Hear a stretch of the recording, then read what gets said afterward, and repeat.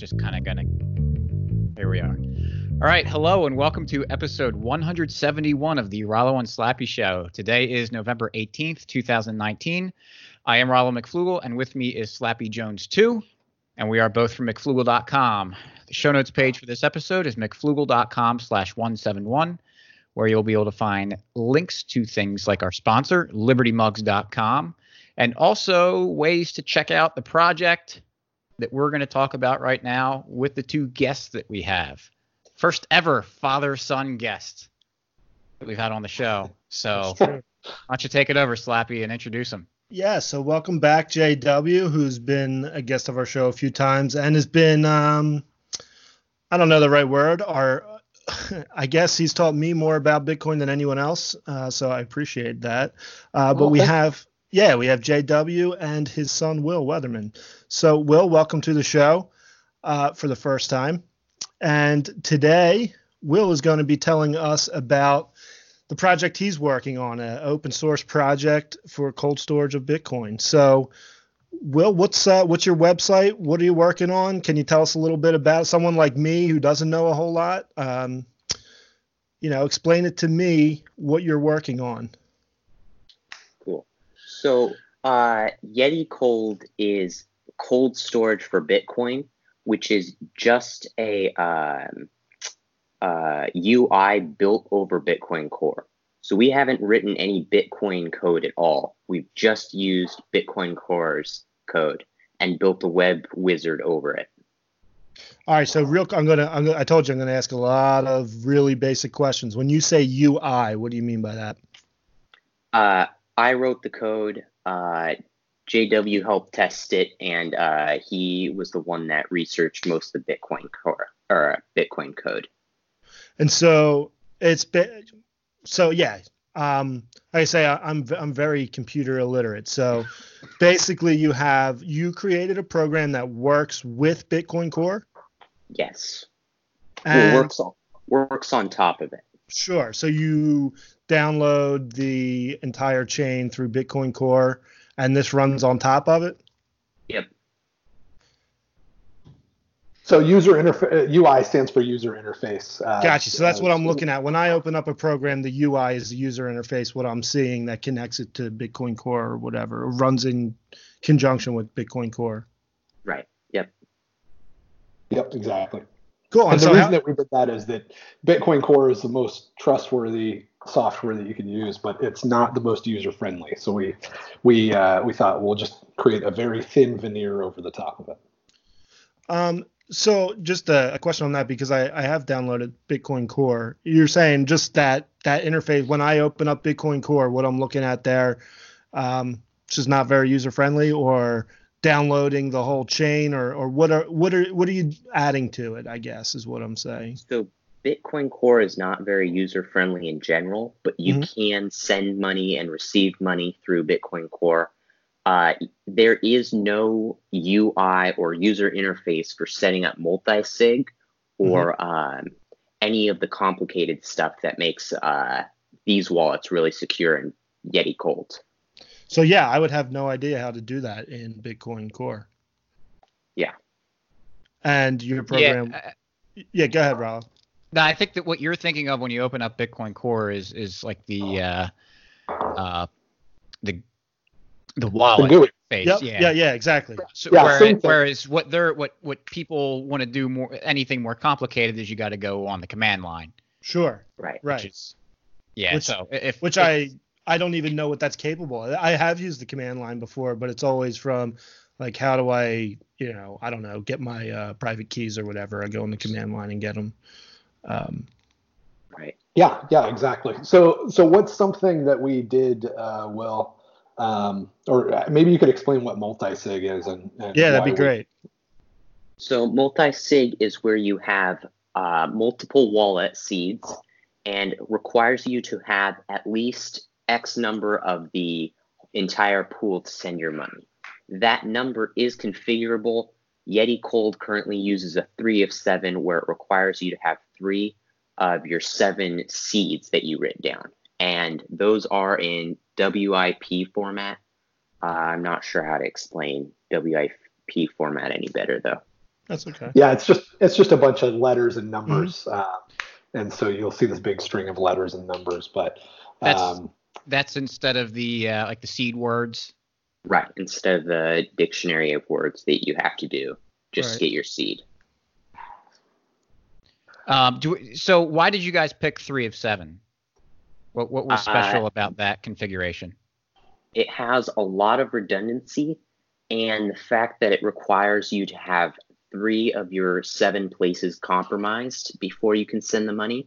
But this is great if you have 1 at your house, 1 in your backyard, and then 1 an hour drives away. Even if your house is completely searched and both of them are found, you still have the 1 an hour drive away, and you can double that setup in another country and have 1 in a safety deposit. So a ton of redundancy, but still requires you to have lots of options for security. Okay. Yeah, great.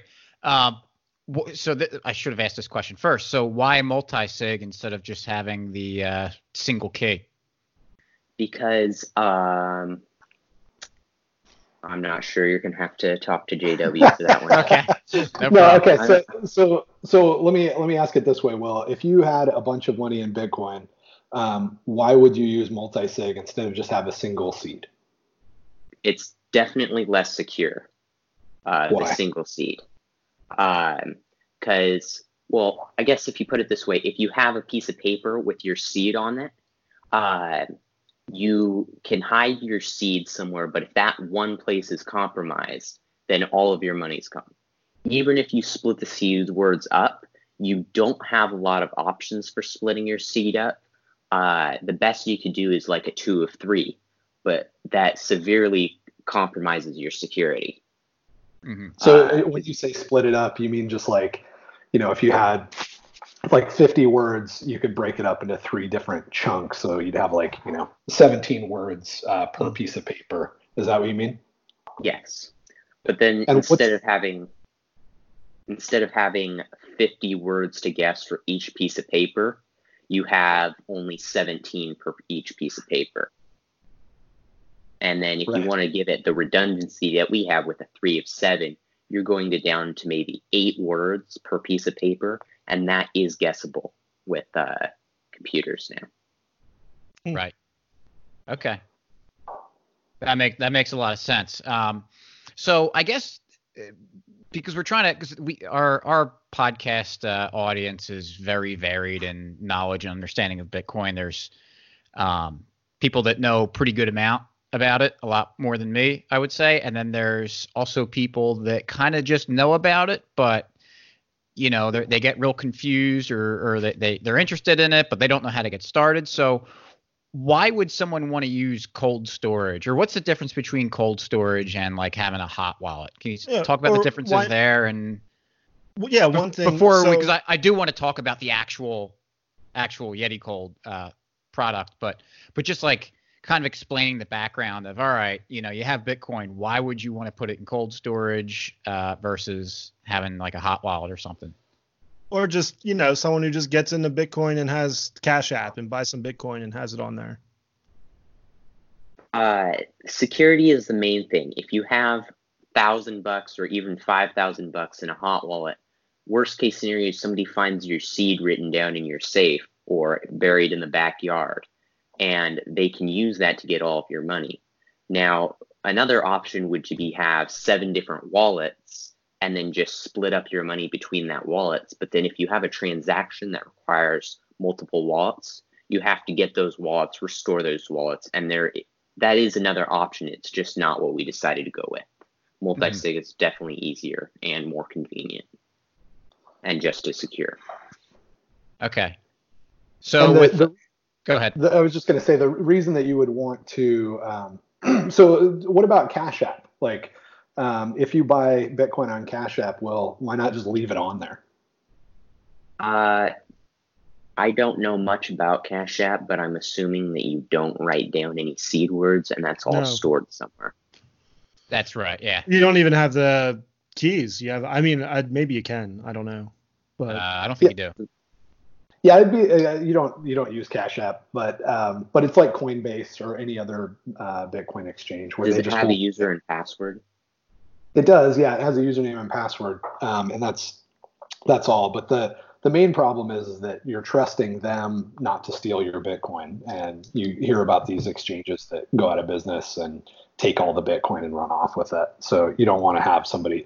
Basically, you're trusting them to hold all of your private keys for you, and if they decide they want to steal your Bitcoin, then they can, right? More importantly, yours and everybody else that uses it, and that can be enticing to get the Bitcoin. Yeah, Oh yeah, exactly. Or they can start kind of selling you fake Bitcoin because you don't have the you can't verify that the Bitcoin's real, so they can just really it's just everyone's user account is just a database. It's just their own database, so they can claim that they're giving you Bitcoin until maybe something like a bank run type thing happens, and everyone tries to claim their Bitcoin, and they go, oh, we don't have all of it, and Yep. cause a major problem. So who is Yeti Cold? Like who should be using it? Like what type of person in Bitcoin? Why would someone want to use it? Like what's the purpose of it for someone? Because it doesn't seem like it's for someone that it's their kind of. I don't necessarily agree with this strategy, but like they're spending money. It's not for someone like that, right? Yeti Cold, specifically the cold storage, is for anybody that has a large amount of Bitcoin, $50,000 plus, and they just want to store that and keep it in basically cold storage. They don't want to spend it. They don't want to use it. They can occasionally send money to it to add to their pile. It's just basically your hoard that you keep hidden away and safe. Okay, great. So like your own personal bank vault. Right. Yeah, and just again, another very basic question, but when you say cold storage as opposed to hot wallets, or I'm on your site here, I see Yeti warm storage. When you say cold, that means no one can get to your private keys because it's not connected to the internet. Right.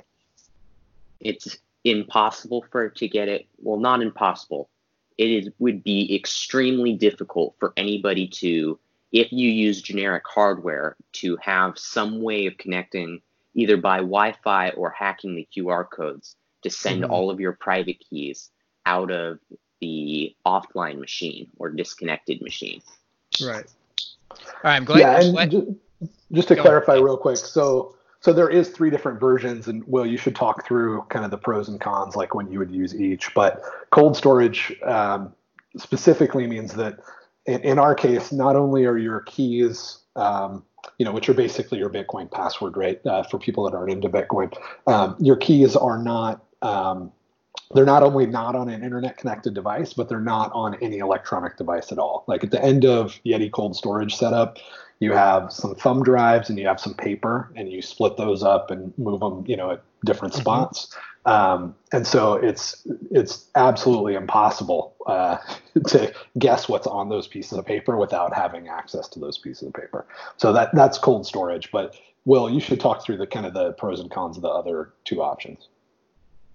Real quick, the cons of Yeti Cold is that it's not easy to send money out of a multi-sig, especially if you plan to have it be your cold storage where you've got your keys an hour drives away and then a 3-hour flight across the country, just to send money out of it for your grocery shop or anything else that is not long term. That would be Yeti Warm or Yeti Hot.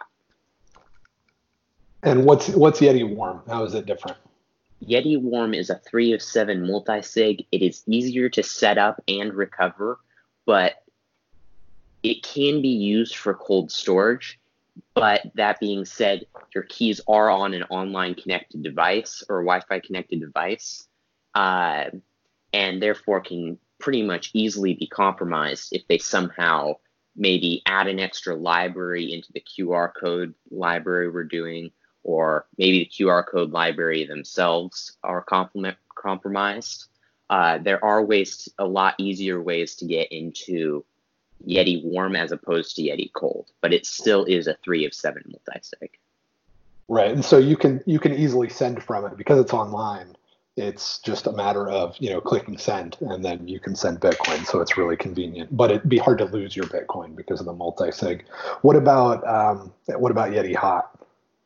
Yeti Hot is just one seed. So it's basically a hot wallet that uses the WIP format for your seed, converted to NATO format, which is basically just Alpha Bravo Echo instead of ABE. And then you write that down on a piece of paper or 3, maybe a thumb drive or 2. But that is used for easy spending. All you have to do is plug in your seed or write or type it in, and then you can easily send and receive from the Bitcoin QT wallet. Yeah, so that basically the idea is that as you go from cold, which is really secure, to hot, it's less secure at each step, but it's also a lot easier. So, if you have $500, just throw it in Yeti Hot and be done with it, because it'll only take you, 15 minutes, 10 minutes to set up. But if it's a large amount, you want to go with Yeti Cold, and then there's kind of an in-between option. Yeah. So would it make sense, like say you had $1 million US worth of Bitcoin, to go with all 3? So you have some kind of saved away you're not going to touch. That's your cold storage. It's very hard to get to unless you absolutely needed it. And you have a little bit in the warm, which almost kind of like some savings just to have in case. And then the hot would be what you're spending on your daily basis or whatever. Does that make sense or not at all? That does make sense because Yeti Cold, Yeti Warm, and Yeti Hot have specific uses. Mm-hmm. You are not going to want to drive an hour away and take a 3-hour flight just so you can spend some Bitcoin for your groceries. That would be definitely overkill Yeti Warm, or more easily Yeti Hot. And Yeti Warm would basically be the same thing. You put in maybe 7 grocery shopping trips into Yeti Warm as opposed to putting it all in Yeti Hot. Yeah, I personally will have some in Yeti Warm just because I like the 3 of 7 thing, and then I'll use Yeti Cold. But I'm a security person, so I'm going to probably be a little bit more avoiding a Yeti Hot. Yeah, I mean, actually, it's not that. To put this in context, though, like it's not insecure to use Yeti Hot. You have Bitcoin Core; it's extremely tested and battle hardened. You put, even a few $1,000 in there and leave it online all the time. Like I would sleep like a baby. I wouldn't be worried about it at all. I wouldn't be comfortable with a few $1,000,000 in there, but a few $1,000 just on a laptop that's running a freshly installed copy of Ubuntu with, which is what Yeti has you do. It has you set up a laptop that just has Ubuntu on it fresh, and then it throws Bitcoin Core on there for you. I mean, that thing's pretty damn rock solid, right? Like it's very unlikely that you're going to get hacked. Like every web server is not that secure, right? They always have additional services and stuff that they're running. So like when you're talking security in Bitcoin, it's kind of like you're definitely like you've got the tinfoil hat on, and like you've already wrapped yourself in tinfoil, and you're into your Faraday cage and everything. So this is just fine for a few $1,000.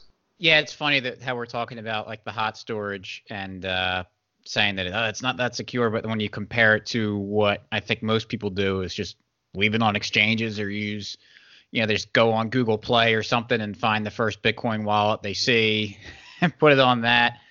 It's a whole nother league what we're talking about here. So. Yeah, definitely. And, I mean, the other thing is you can compare it to the banking system, and people think that banks are secure because they're like, well, I've never lost any money out of there. But the only reason for that is that they lose money like crazy. They have the most inefficient security that you could possibly imagine.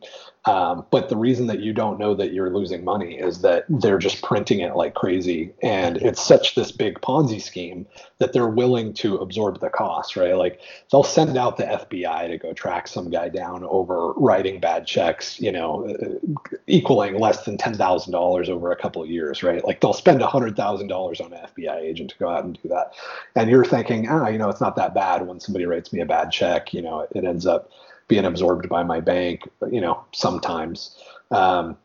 but it's just because the costs are all hidden, right? Right. So the reality is that this is like it's so cheap, right? Like you go to Walmart, grab a laptop for $130, and you literally have like NSA level security that no government in the world can compromise, and it takes you 30 minutes to set up. That's pretty insane. Yeah.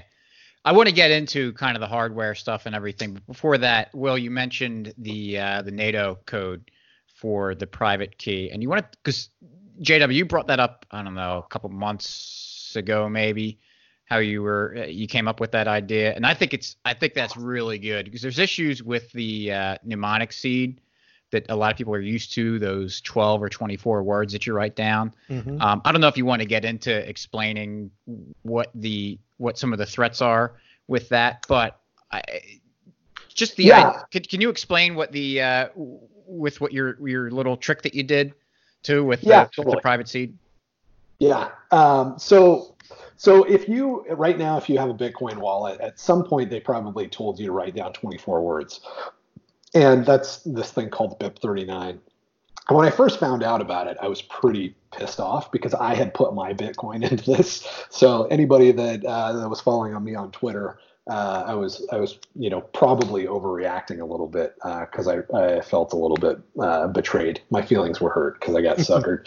But it turned out that a couple months ago, I found out that this BIP39 thing was actually a bit controversial when it was implemented. And that's enough for me to freak out because anything that's controversial and has to do with cryptography, like software security, it usually just sits on the shelf until it's not controversial anymore. That's the right way to do it.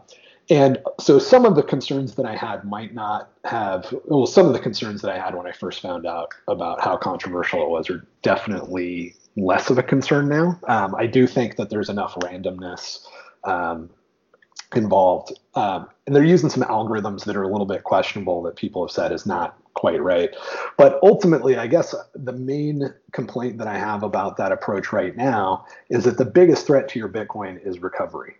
If, in 10 years, you're trying to figure it out, or you die and your spouse is trying to figure out how to get at this Bitcoin, that's the most likely way that it goes away. Like an attacker, kicking in your front door and taking it, or somebody online, getting you to run a virus on your laptop and you having your Bitcoin on that. That's not assuming that you're not doing stuff that I would tell you is, psychotic.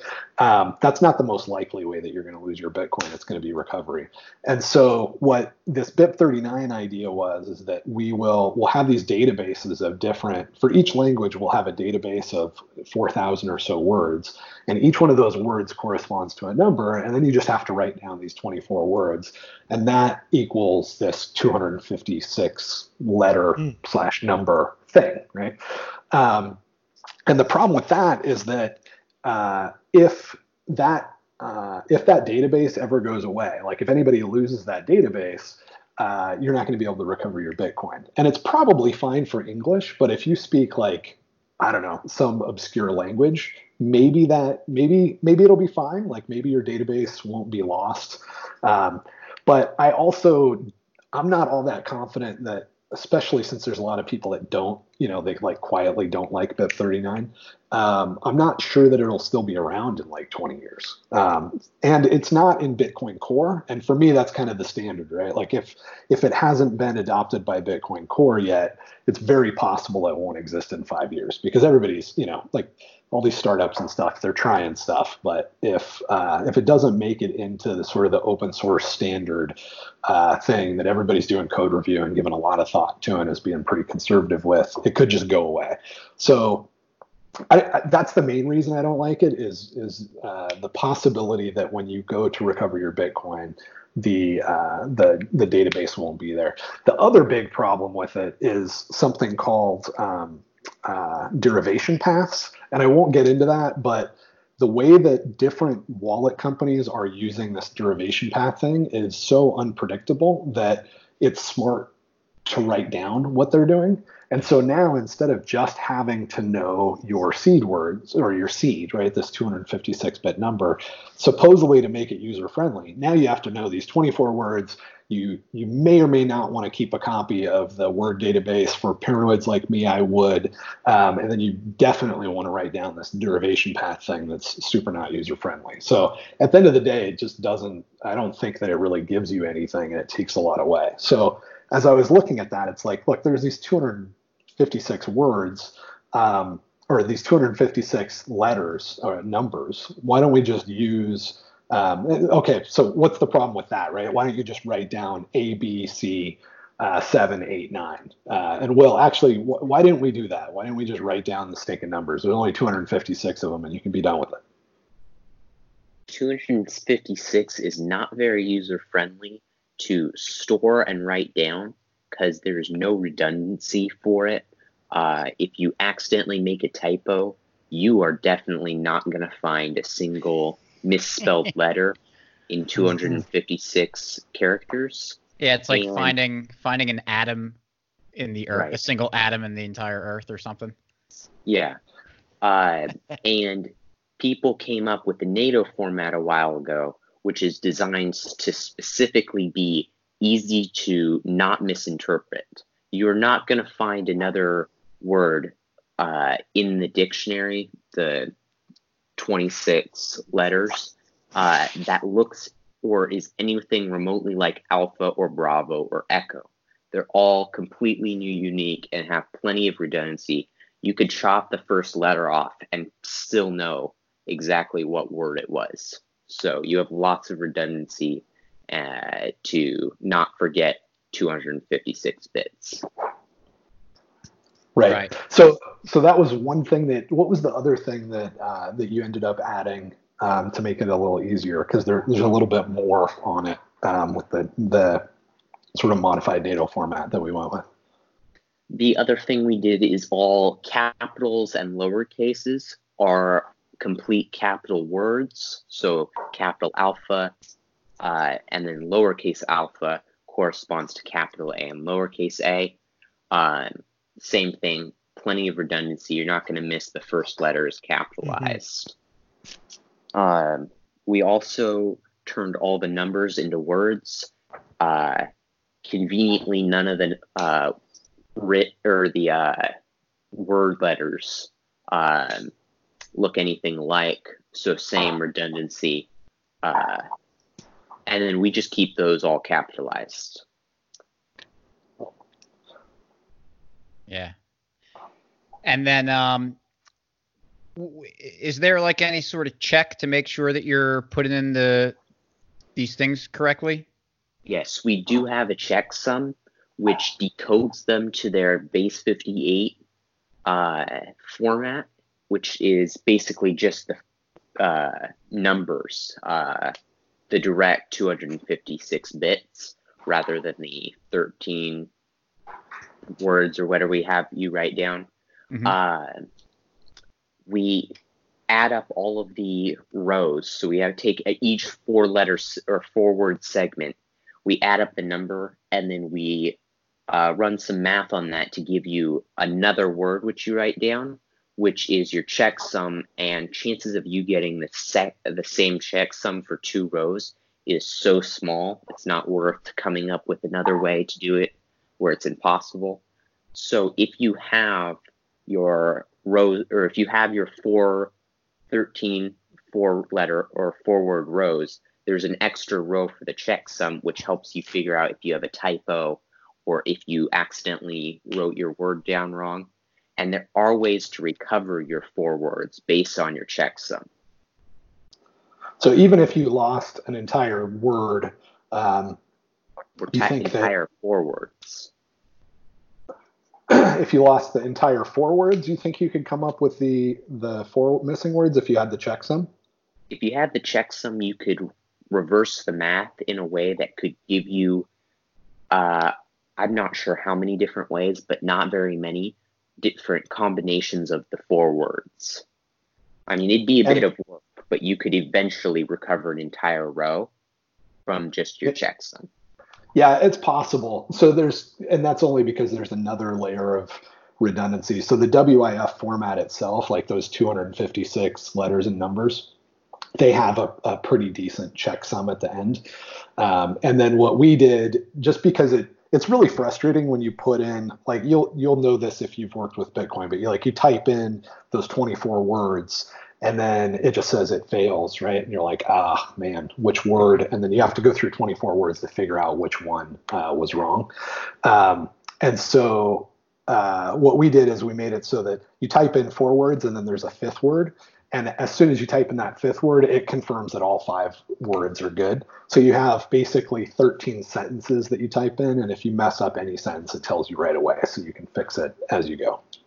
Yeah, that's a really, really major improvement on user friendliness and just having confidence that you're, because we've all written down seed words and private keys, and it's it can be nerve wracking. So doing that, it's a huge deal, because even if you mess up a letter, if you write lime instead of lima, it's pretty obvious what you're not going to mess that up putting your private key in.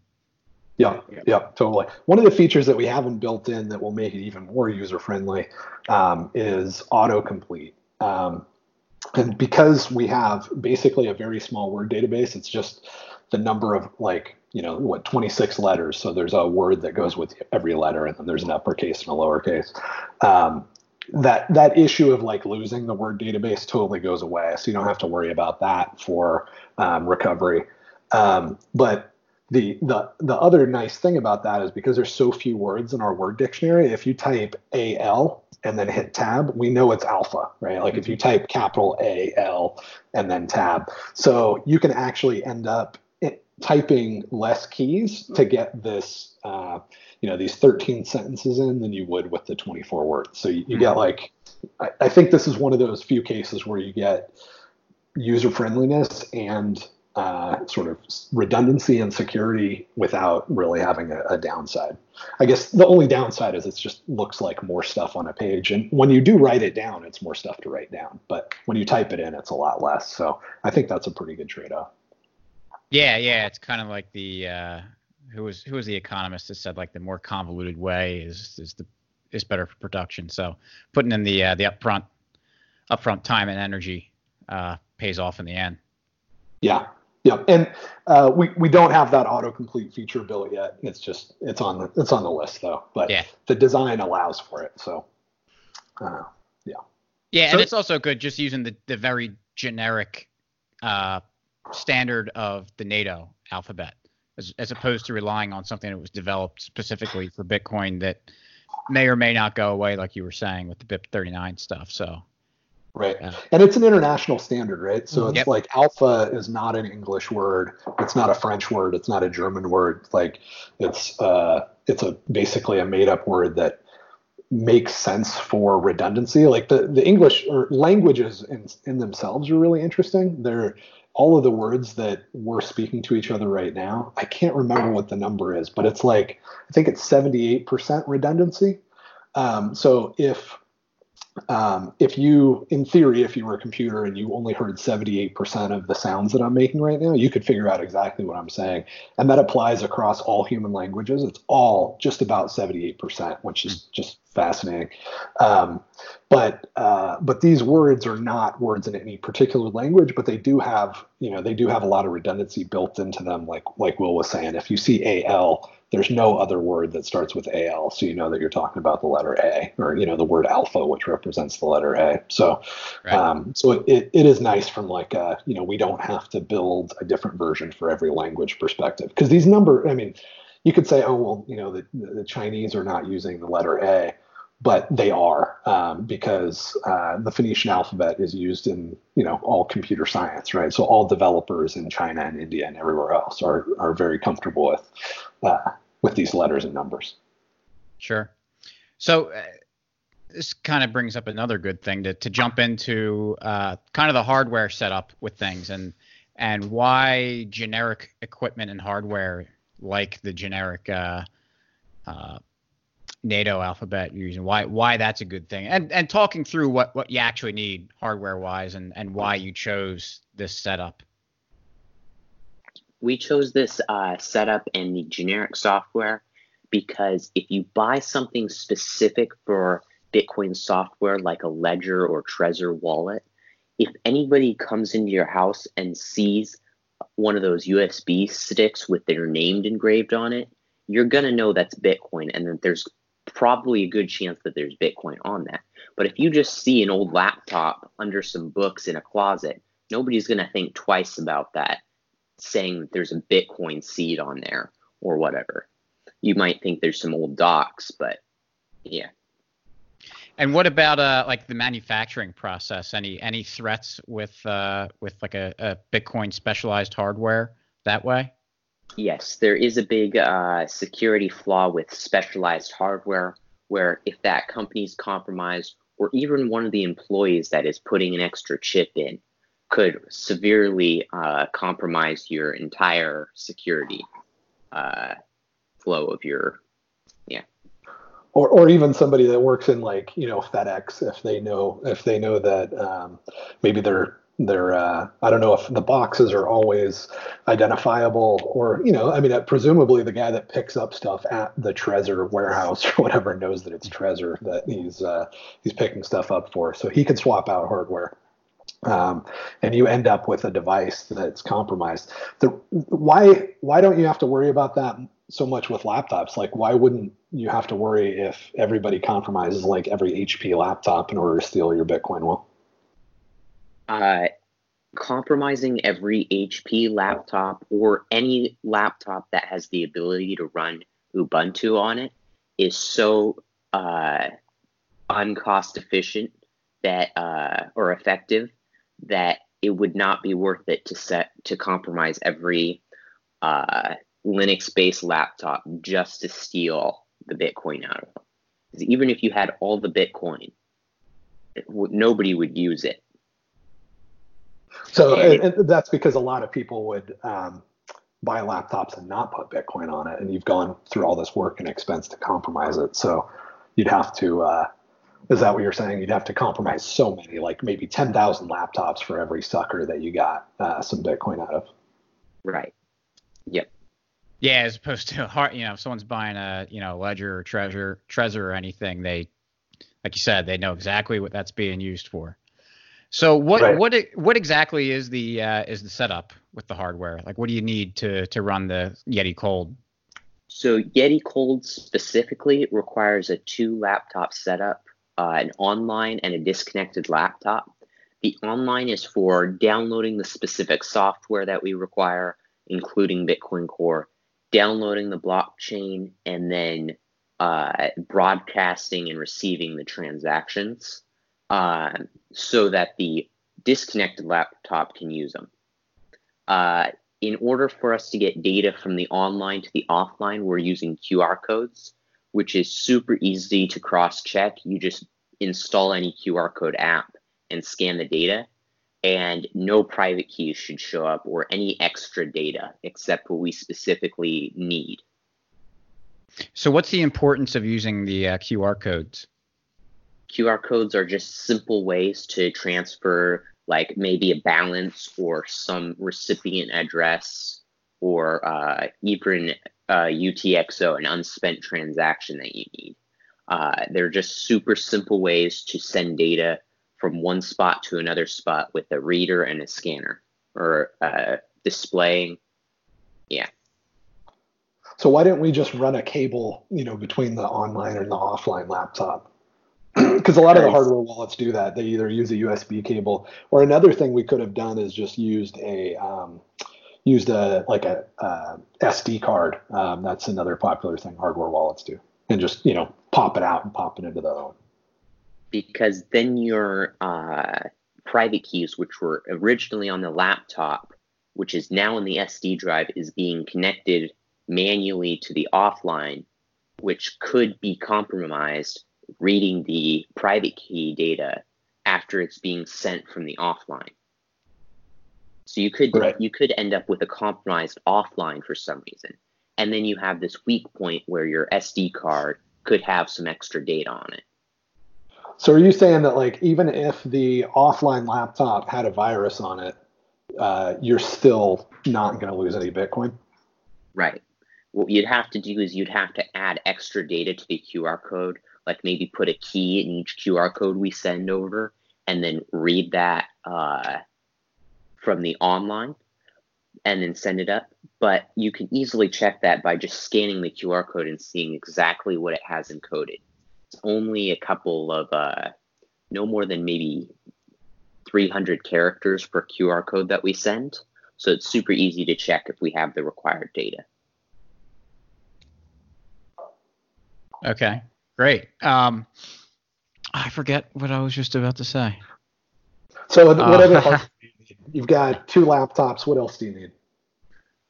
We require a USB drive for installing Ubuntu on them, and that could have a virus on it compromising both your online and offline. But again, the offline never connects to any smart electronic device at all. Only uses QR codes. The other thing we require is some USB drives for USB backups, but again, those never touch an online Wi-Fi enabled laptop or device. The only way it could be compromised from there is if you have a compromised USB drive. But again, if it was generic, it's not going to have it unless you compromised every single USB drive for a long time. You'd have to wait. It's not cost efficient. So just to read that back to you, you've got 2 laptops, you've got 7 thumb drives for your private keys, and then you need a thumb drive for Ubuntu, and then you need a big external hard drive, right? Right. You need a big external hard drive for copying stuff like the blockchain over some of the libraries require, but that's all done before your private keys ever get on the laptop. How much would it cost to get all that stuff together? I'm not sure. Well, okay, fair enough. I didn't make you buy it. I should have. So I'll answer my own question. So the laptops, if you have a laptop, it probably would work just fine, and you can just use that laptop. You're going to have to back it up and then like fully erase it and then restore your stuff after you're done. So it's a little bit of a hassle if you use your own laptop and it has data on it. But you can use any laptop basically. But if you wanted to buy it all fresh, like if you just didn't even own a thumb drive, it'd cost you maybe $120, $130 per laptop. So that's $260. The external hard drive might be another $70. So that's 300 and what is that? 330. And then the thumb drives is like, $10. So you're maybe looking at a total investment of $340. But after you're done, then you have all this stuff and you can use it for other things too. Normally you would leave one laptop on and running just to watch your balance, and then maybe to use it for like some petty cash stuff, because you can use that one laptop both for Yeti cold and like Yeti warm or Yeti hot. But yeah, it's maybe $350 worth of stuff if you just don't own a computer at all right now. And that's $340 to protect a serious amount of money. Right. Certainly cheaper than, I don't know, paying armed guards to protect your gold or your dollars or whatever other way you would protect your gold, protecting your Bitcoin. If you don't have a lot of Bitcoin, that might be a big expense, a little overkill. But if you have serious Bitcoin, it's well worth it. And remember too, sorry, go ahead. You might not have serious Bitcoin right now, but if you buy into the idea that Bitcoin will become global money, sure, you do the math, and your small amount of Bitcoin right now will maybe large. Yes, and you will want to have that sort of protection. So, I think it's worthy of the investment, because that $300 is not going. That's what it is going to cost. It's not going to cost you more in the future because Bitcoin goes up. That's right. a single one-time cost. Mm-hmm. Yeah, totally. And I mean, I think a lot of people, they have at least one laptop, and so maybe they have to get another one. But you could also just borrow your friend's laptop, right? Just say, hey, back up your laptop so that I can erase it and use it for a couple days, and then restore it when it's over. So you could definitely do it cheaper. You don't have to buy all the stuff fresh. But hardware wallets are somewhere around $100, I think, and they don't offer anything close to this level of protection. And so, is this live now? Could someone go on and do this right now? Right now. Yeah. We're still working out little bugs here and there. But we do have a couple people that are already using it, that are going through the process and kind of helping us test it. So you may run into a bug and have to DM me. But I would say, I don't know, what do you think? Within how long before you don't expect anybody to run into any little bugs? Well, 0 bugs with at least a 95% success rate. I'd give it maybe 3 weeks to a month, and that'll be production tested and ready to go. So where can someone get it? You just go to yeticold.com, and then we walk you through. You could do this on your home laptop, just anything, and then follow the process, and it'll explain what you need, how to get it, how to set it up, and then walk you through on each of the laptops as you go. So this is open source, right? Yes. Yep. Are you open to having people help with contributing to it or anything? JW might have to answer that one. Yeah, definitely. Actually, we already had the Bitcoin only guy.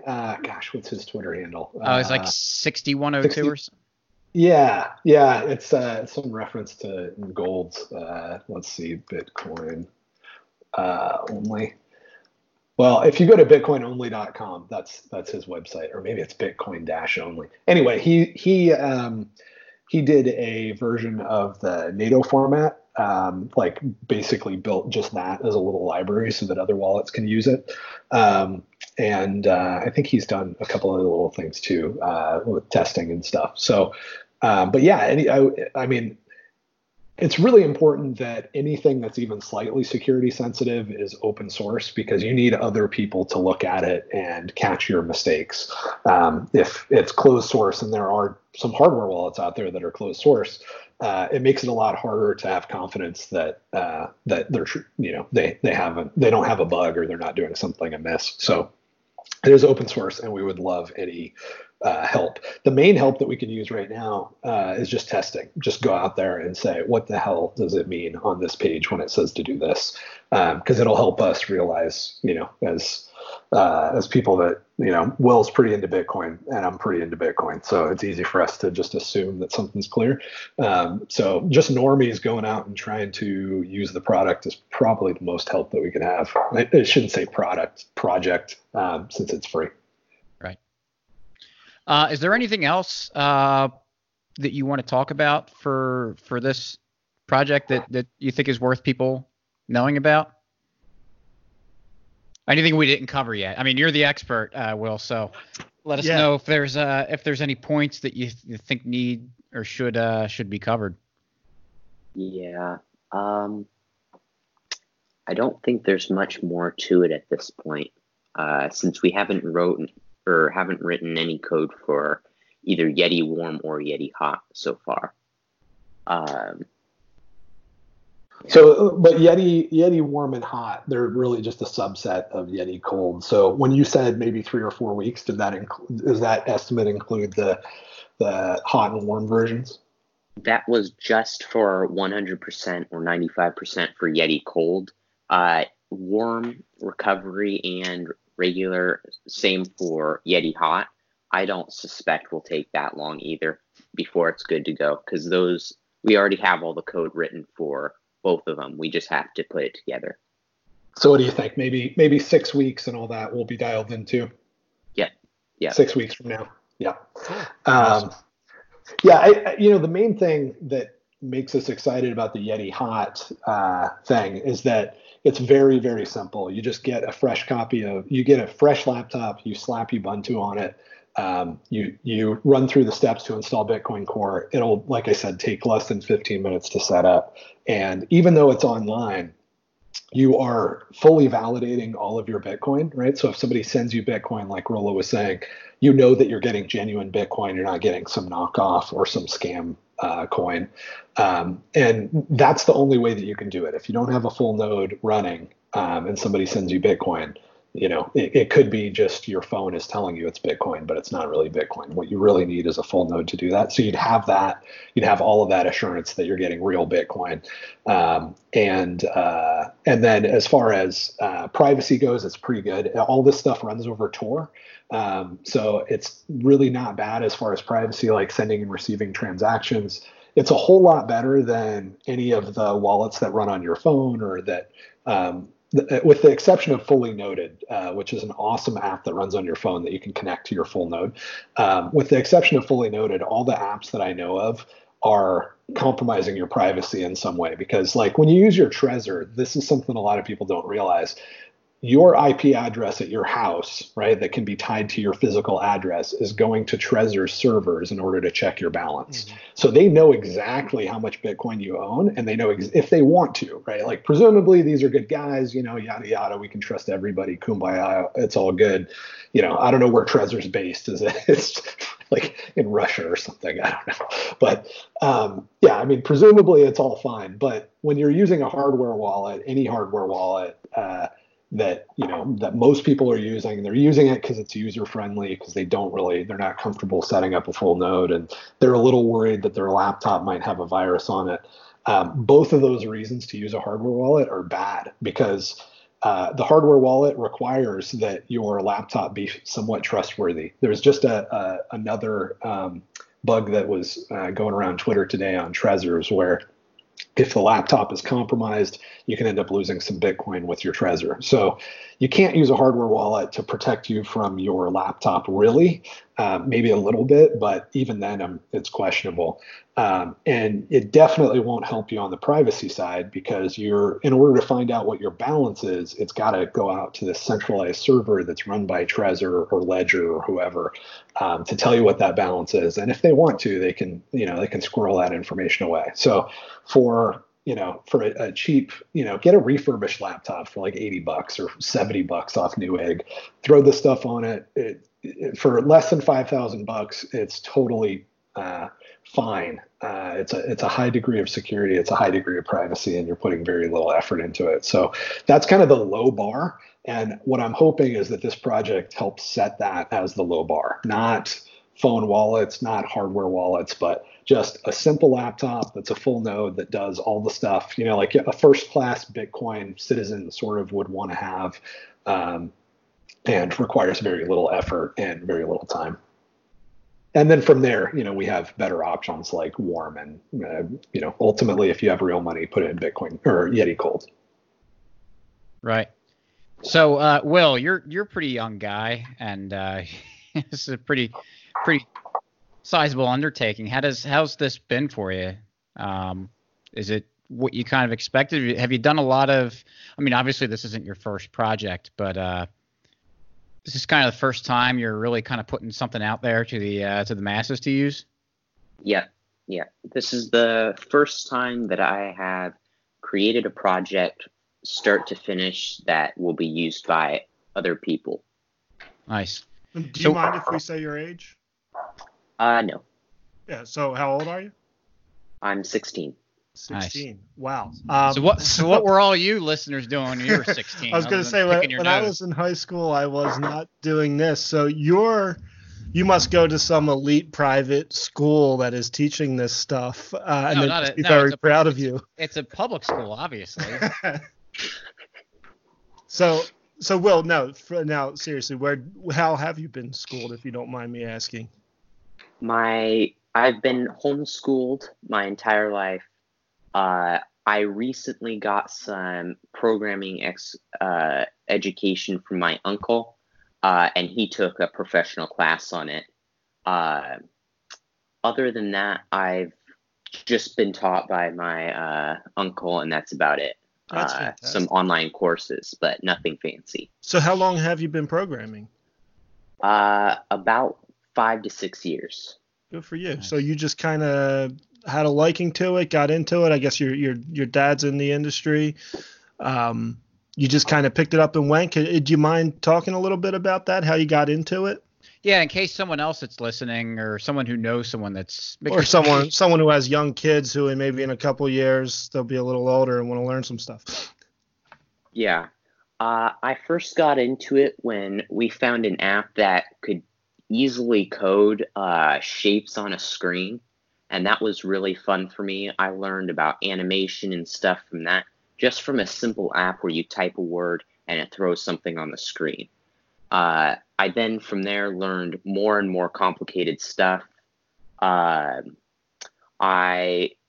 there I just basically learned the basics of programming, the bare minimum that could be used for any language.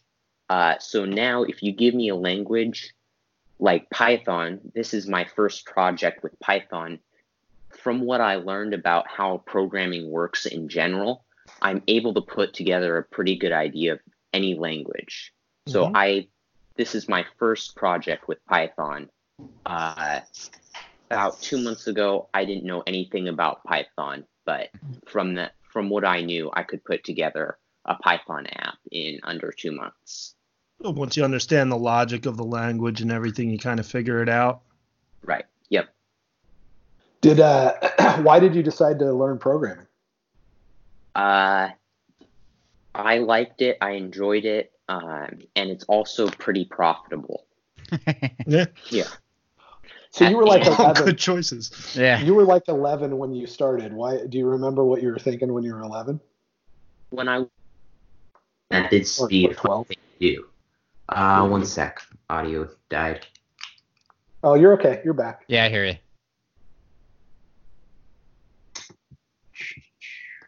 This is fun for me because it's like his idea, right? Like he recalls deciding that he was going to. It was not optional. That's awesome. Can you hear us? Did we lose you, Will? Oh, we'll take this moment to talk about International Harvester, the latest sponsor of the Rollo and Slappy Show. So be sure to check them out and buy a tractor or two. Can you hear us, Will? I I don't think you can hear us. Yeah, let me text him and let him know that we can hear him. Hey. I can hear you now, but I don't have my headphones, so the audio might sound a little weird. Oh, did your headphones died? Your battery powered headphones? Yeah. Yep. Should have had a backup pair or something. That's all right. So I was laughing when you were off because you were saying that you decided to do it, but it wasn't really optional, right? You guys forced you to. All right. Let me. All right, I can hear you. Oh, okay. All right. So. All right. You sure you can hear me? Yes, I can hear you. Yep, I'm already good. Okay. All right. So I was making fun of you because you said that you decided you wanted to program, but it wasn't really your choice, was it? No. I did enjoy it. You did force me into learning it, but that was only for a couple of months, and then it was all me agreeing to it. I'm not sure what would have happened if I didn't agree to it. I do enjoy it, so we're good with that. Right on. Father knows best.